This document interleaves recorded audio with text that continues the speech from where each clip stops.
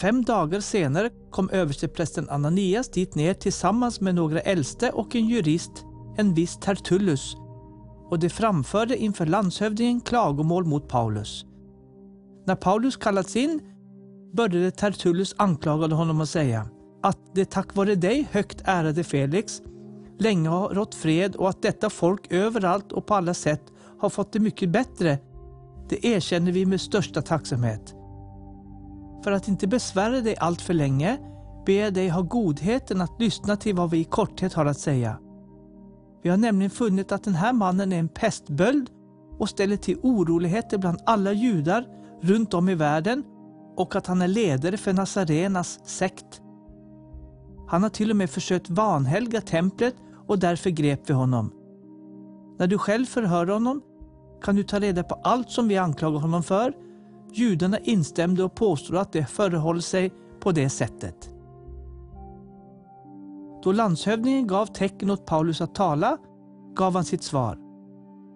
Och eftersom jag vet att du i många år har varit domare över detta folk, försvarar jag min sak med tillförsikt. Du kan själv förvissa dig om att det inte är mer än 12 dagar sedan jag får upp till Jerusalem för att tillbe. Varken i templet eller i synagogan eller ute i staden har de sett mig diskutera med någon eller ställa till oroligheter bland folket. Och det kan inte heller bevisa inför dig vad de anklagar mig för. Men det bekänner jag för dig att det enligt den vägen som de kallar för en sekt tjänar mina fäders Gud på det sättet att jag tror på allt som är skrivet i lagen och hos profeterna. Och jag har samma hopp till Gud som det att både rättfärdiga och orättfärdiga ska uppstå en gång.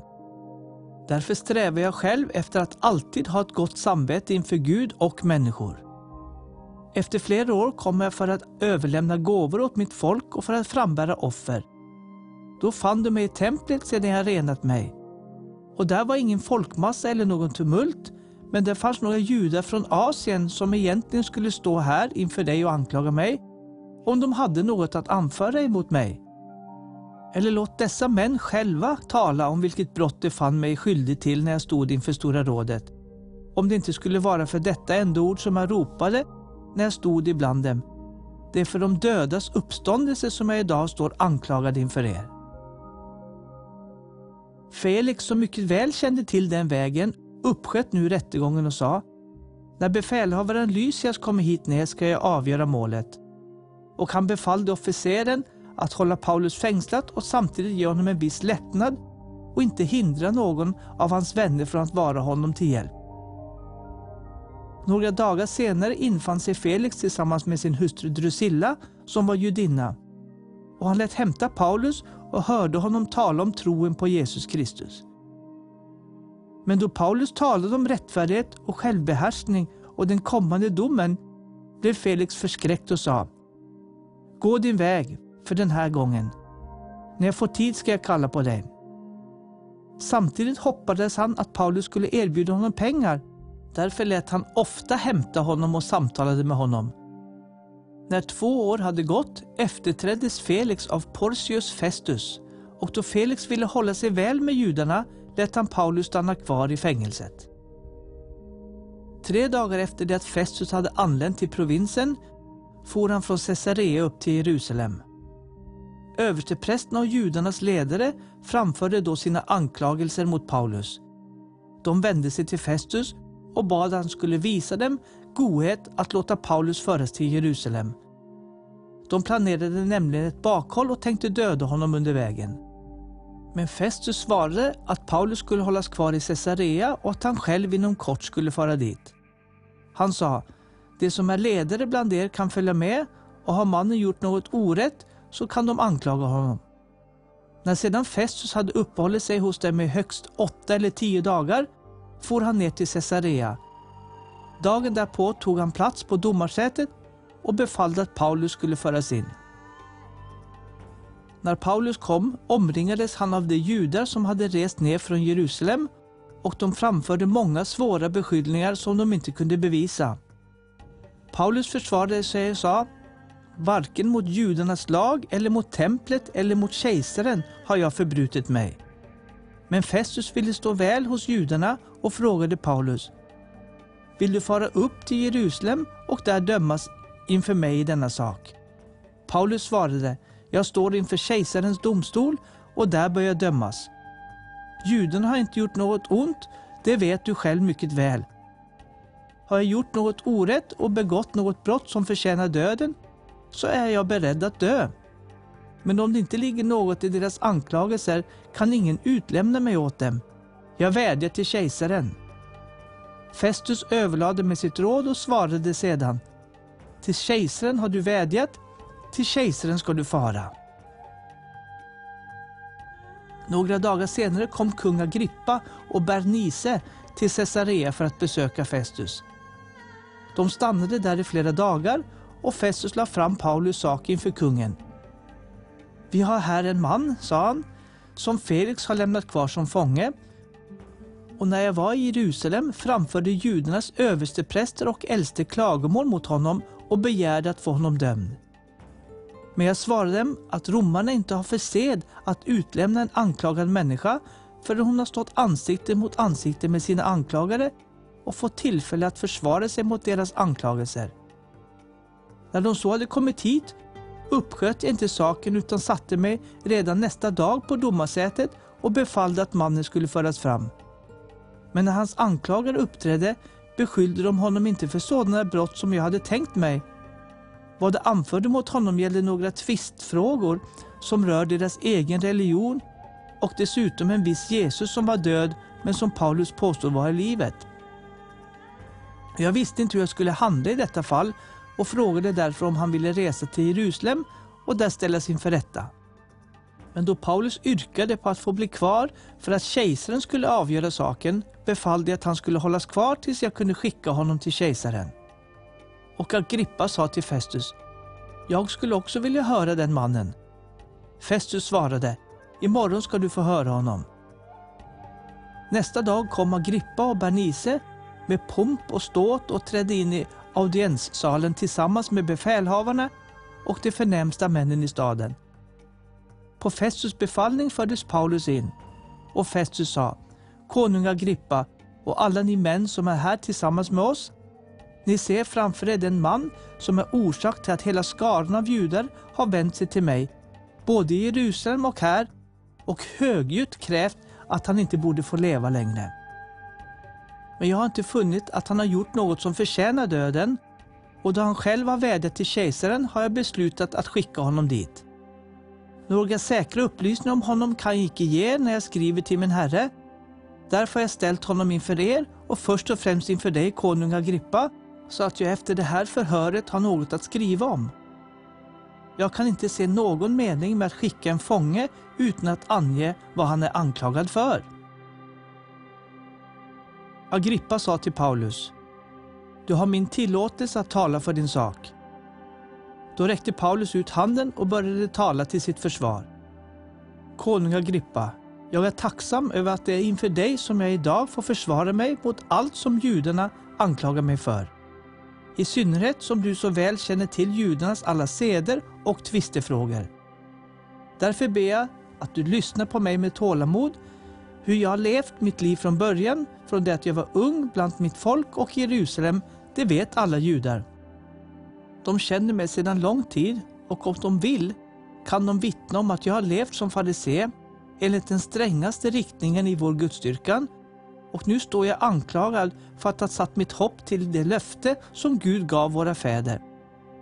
Det är detta löfte som de 12 stammarna i vårt folk hoppas få se uppfyllt, medan de ständigt tjänar Gud natt och dag. För det hoppets skull, konung Agrippa, anklagas jag av judarna. Varför anses det otroligt bland er att Gud uppväcker de döda? Själv menar jag att det var min plikt att på allt sätt bekämpa Jesu Nazarens namn, och det gjorde jag också i Jerusalem. Många av de heliga spärrade in i fängelse sedan jag fått fullmakt till det från översteprästerna. Och när man ville avrätta dem röstade jag för det. Och överallt i synagogorna straffade jag dem gång på gång och tvingade dem att häda. Jag i mitt vilda raseri förföljde dem till och med i utländska städer. När ett sådant ärende var på väg till Damaskus med översteprästernas fullmakt och på deras uppdrag, fick under resan konung Agrippa mitt på dagen se ett ljus från himlen, klarare än solen, stråla omkring mig och mina följeslagare. Vi föll alla till marken och jag hörde en röst som sa till mig på hebreiska: Saul, Saul, varför förföljer du mig? Det är hårt och smärtsamt för dig att sparka mot udden. Jag sa: Vem är du, Herre? Och Herren svarade: Jag är Jesus, den som du förföljer. Men stig upp och stå på fötterna, för jag har visat mig för dig för att utse dig till tjänare och vittne, både till vad du har sett och till det jag kommer att visa dig. När jag räddade dig undan ditt eget folk och undan hedningarna, till dem sänder jag dig för att du ska öppna deras ögon, så att de vänder sig från mörker till ljus, från Satans makt till Gud. Så ska ni genom tron på mig få syndernas förlåtelse och arvslott bland dem som är helgade. Därför, konung Agrippa, blev jag inte olydig mot den himmelska synen, utan jag har predikat först i Damaskus och i Jerusalem och hela Judeen, och sedan ute bland hedningarna, att de ska ångra sig och omvända sig till Gud och göra sådana gärningar som hör till omvändelsen. Därför grep judarna mig i templet och försökte döda mig. Men med Guds hjälp står jag ännu idag som vittne inför både små och stora, och jag säger ingenting annat än vad profeterna och Mose har sagt skulle ske. Att Messias skulle lida och att han som den första som uppstått från de döda skulle förkunna ljuset både för vårt folk och för hedningarna. Då han talade detta till sitt försvar ropade Festus: Du är ifrån vettet, Paulus. Din stora lärdom gör dig galen. Paulus svarade: Jag är inte galen, högt ärade Festus. Vad jag säger är sant och förnuftigt. Konungen känner ju till allt detta, och därför talar jag också öppet och fritt till honom. Jag kan inte tro att något av detta är obekant för honom. Det har ju inte hänt i någon avkrok. Tror du på profeterna, konung Agrippa? Jag vet att du tror. Agrippa, det svarade Paulus: Du går fort fram i ditt försök att övertala mig och göra mig till kristen. Paulus svarade: Fort eller långsamt, inför Gud skulle jag önska att inte bara du utan alla som idag lyssnat på mig blev sådana som jag, bortsett från de här bojorna. Konungen reste nu tillsammans med landshövdingen och Bernice och de andra som satt där. Och när de hade dragit sig tillbaka sa de till varandra: Den mannen har inte gjort något som förtjänar död eller fängelse. Och Agrippa sa till Festus: Han har kunnat friges om han inte hade vädjat till kejsaren. När det var bestämt att vi skulle avsegla till Italien överlämnade man Paulus och några andra fångar till en officer som hette Julius och som tillhörde den kejserliga vakten. Vi gick ombord på ett fartyg från Adramyttium som skulle gå till hamnar i Asien och avseglade. Aristarchus, en makedonier från Thessalonika, var med oss. Dagen därpå lade vi till i Sidon, och Julius, som behandlade Paulus väl, lät honom gå till sina vänner för att få den hjälp han behövde. När vi hade lagt ut därifrån seglade vi i lä av Cypern eftersom vi hade motvind. Och sedan vi seglat över öppna havet längs kusten av Sicilien och Pamfylien lade vi till vid Myra i Lykien. Där fann officeren ett skepp från Alexandria som skulle segla till Italien, och han tog oss ombord på det. Under åtskilliga dagar gick seglingen långsamt, och då vi med knapp nöd hade nått Knidus och vinden inte tillät oss fortsätta, seglade vi i lä av Kreta vid Salmone. Och sedan vi med stor svårighet hade följt kusten kom vi till en plats som heter Goda hamnarna nära staden Lasea.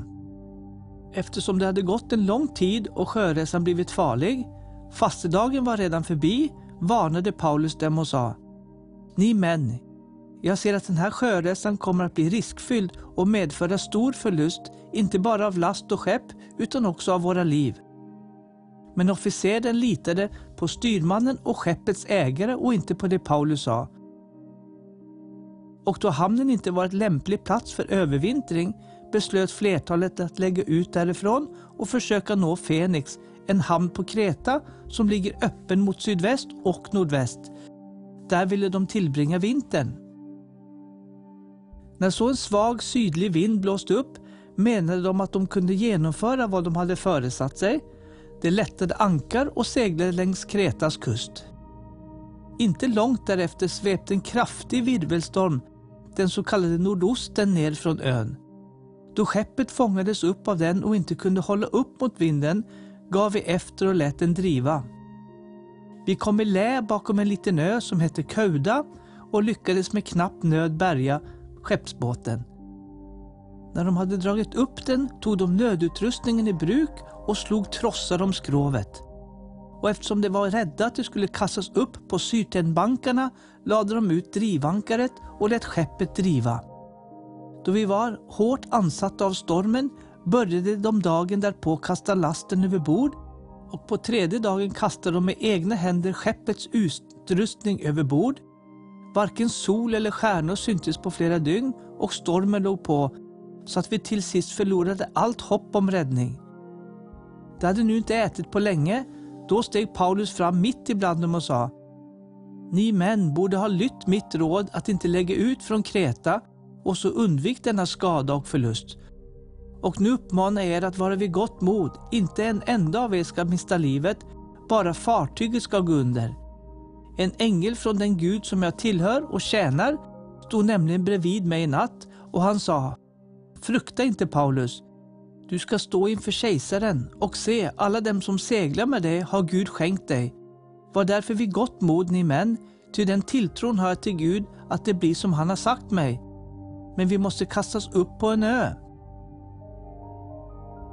Den 14:e natten kom och vi drev omkring på Adriatiska havet. Vid midnatt började sjömännen förstå att det närmade sig land. De lodade och fann 20 famnars djup. Kort därefter lodade de igen och fann att djupet var 15 famnar. De var rädda för att vi skulle driva upp på något skarpt skär och kastade därför ut 4 ankare från akten och längtade efter att det skulle bli dag. Men sjömännen gjorde ett försök att fly från skeppet och firade ner skeppsbåten i sjön under förevändning att de skulle kasta ut ankare från fören. Paulus sa till officeren och soldaterna: Om inte dessa stannar kvar ombord kan ni inte räddas. Då kapade soldaterna trossarna på skeppsbåten och lät den driva. Just innan det dagades uppmanade Paulus alla att äta. Han sa: I 14 dagar har vi nu väntat och varit utan mat och inte ätit något. Därför uppmanar er att äta. Det behöver ni för att bli räddare, för ingen av er ska förlora så mycket som ett hårstrå på sitt huvud. När han hade sagt detta tog han ett bröd, tackade Gud inför dem alla och bröt det och började äta. Då fick alla nytt mod och tog sig mat, också det. Vi var allt 276 personer ombord. Efter att ha ätit sig mätta lättade de skeppet genom att kasta vetelasten i sjön. När det blev dag kände de inte igen landet, men de fick syn på en bukt med jämn strand och beslöt sig för att om möjligt låta skeppet driva upp där. De kapade ankarna och lämnade dem i havet. Samtidigt löste de trossarna till styrårorna, hissade förseglet för vinden och styrde mot stranden. Men de drev mot ett rev och lät skeppet gå upp på det. Fören borrades in och stod orubbligt fast under det att akten allt mer bröt sönder av de kraftiga vågorna. Soldaterna beslöt då att döda fångarna så att ingen skulle kunna simma iväg och fly. Men officeren ville rädda Paulus och hindra dem från att utföra sin plan. Han befallde att de simkunniga först skulle hoppa i vattnet och ta sig i land, och därefter de övriga, en del på plankor och andra på vrakspillror från skeppet. På det sättet räddades alla i land. Sedan vi hade blivit räddade fick vi veta att ön hette Melite. De infödare visade oss en ovanligt stor vänlighet. De tände en eld och tog hand om oss alla, eftersom det började regna och var kallt. Paulus hade just samlat ett fång kvistar och lagt på elden, då en huggorm kom ut på grund av hettan och högg sig fast i hans hand. När de infödare såg ormen hängde fast vid hans hand, sa de till varann: Den där mannen är utan tvekan en mördare som rättvisans gudinna inte låter leva, även om han har räddats från havet. Men Paulus skakade av sig ormen i elden och tog ingen skada. De väntade nu att han skulle svullna upp eller plötsligt falla död ner. Sedan de väntat länge och sett att inget ovanligt hände honom, ändrade de sig och sa att han var en gud. I trakten kring denna plats fanns det lantgårdar som tillhörde Publius, den främste mannen på ön. Han tog vänligt emot oss och lät oss vara hans gäster i 3 dagar. Publius far låg just då sjuk i hög feber och svår diarré. Paulus gick in till honom, bad och lade händerna på honom och botade honom. Efter den händelsen kom också andra sjuka på ön till honom och blev botade. Det visade upp sin uppskattning på många sätt, och när vi skulle avsegla försåg de oss med vad vi behövde. Efter 3 månader avseglade vi med ett skepp som hade övervintrat vid ön. Det kom från Alexandria och hade tvillingarna som galjonsbild. Vi lade till vid Syrakusa och stannade där i 3 dagar. Därifrån följde vi kusten och kom till Regium. En dag senare fick vi sydlig vind och vi kom på andra dagen till Puteoli. Där fann vi bröder som inbjöd oss att stanna hos dem i 7 dagar, och så kom vi till Rom. Bröderna där hade fått besked om oss, och det kom ända ut till Forum Appi och Tres Tabernae för att möta oss. Då Paulus fick se dem tackade han Gud och fick nytt mod. Sedan vi kommit fram till Rom fick Paulus tillåtelse att bo för sig själv tillsammans med den soldat som skulle bevaka honom. 3 dagar senare kallade han till sig de ledande bland judarna, och när de var samlade sa han till dem: Bröder, trots att jag inte har gjort något som kunde skada vårt folk eller våra seder från fäderna, blev jag fängslad i Jerusalem och utlämnad åt romarna. Sedan de förhört mig ville de frige mig, eftersom jag inte var skyldig till något som förtjänade döden. Men då judarna satte sig emot det blev jag tvungen att vädja till kejsaren. Dock har jag inte någon anklagelse mot mitt eget folk. Det är därför jag kallat er hit, för att träffa er och tala med er, eftersom det är för Israels hopp jag bär dessa bojor. De svarade honom: Vi har inte fått något brev om dig från Judeen, och inte heller har någon av de bröder som kommit hit meddelat eller sagt något ont om dig. Men vi vill gärna höra vad du tänker, för den här sekten blir motsagt överallt, det vet vi. Det bestämde en dag för honom, och då kom ännu fler till hans bostad. För dem förkunnade hans Guds rike och vittnade om det, och han försökte övertyga dem om Jesus både utifrån Mose lag och profeterna. Och det höll han på med från morgonen ända till kvällen. Somliga lät sig övertygas av hans ord, men andra ville inte tro. Eftersom de inte kunde komma överens skildes de åt. Sedan Paulus hade sagt detta enda ord, den helige Ande talade rätt genom profeten Jesaja till era fäder. Se när han sa: Gå till detta folk och säg, även om ni hör ska ni inte förstå, och även om ni ser ska ni inte inse. För detta folks hjärtan är förstockat. De hör illa med sina öron och de sluter sina ögon, så att de inte ser med ögonen eller hör med öronen eller förstår med hjärtat och vänder om så att jag får bota dem. Därför ska ni veta att denna Guds frälsning är sänd till hedningarna, och de kommer att lyssna. I 2 hela år bodde Paulus i den bostad som han hade hyrt, och han tog emot alla som kom till honom. Han predikade Guds rike och undervisade med stor frimodighet om Herren Jesus Kristus utan att bli hindrad.